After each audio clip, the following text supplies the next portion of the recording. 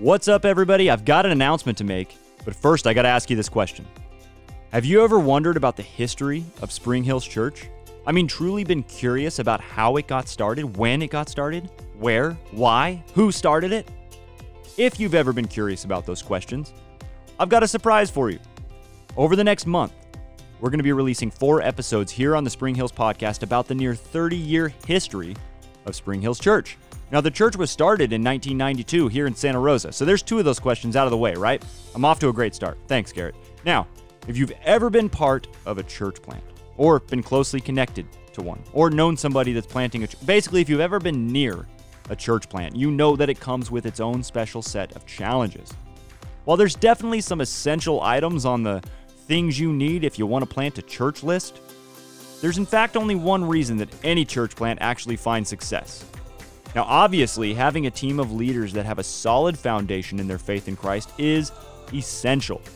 And you've got to surround those leaders with strong, godly people to support and pray for them. That's hugely important.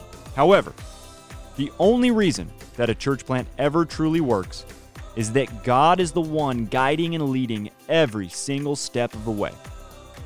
For a church plant to thrive, it will need God to perform a few miracles. Actually, it will need God to perform a lot of miracles along the way. Well, Spring Hills has definitely seen its fair share of miracles in its 28-year history. Yes, I did say 28 years. Now, that may have made you think, hold up, Garrett. There is no way that you know the story well enough to tell the whole 28-year story.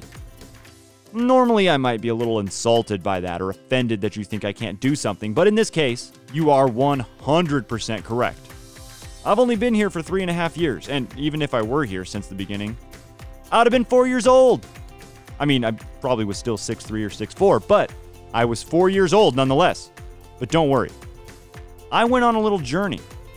I wanted to find the best possible guests that I could for this 4-part series. And I am so stoked to announce that I found them, the perfect duo to share this story, possibly the greatest duo of all time, certainly in the conversation. So, to help me tell the Spring Hills story will be Brett and Eve Avlakiotis. Yes, applause, yes. It's going to be a lot of fun. I actually have a lot of questions for them because I'm curious about the history of Spring Hills. So, join us over the next month for the 4-part series of the story of Spring Hills with Brett and Eve Avlakiotis. Can't wait.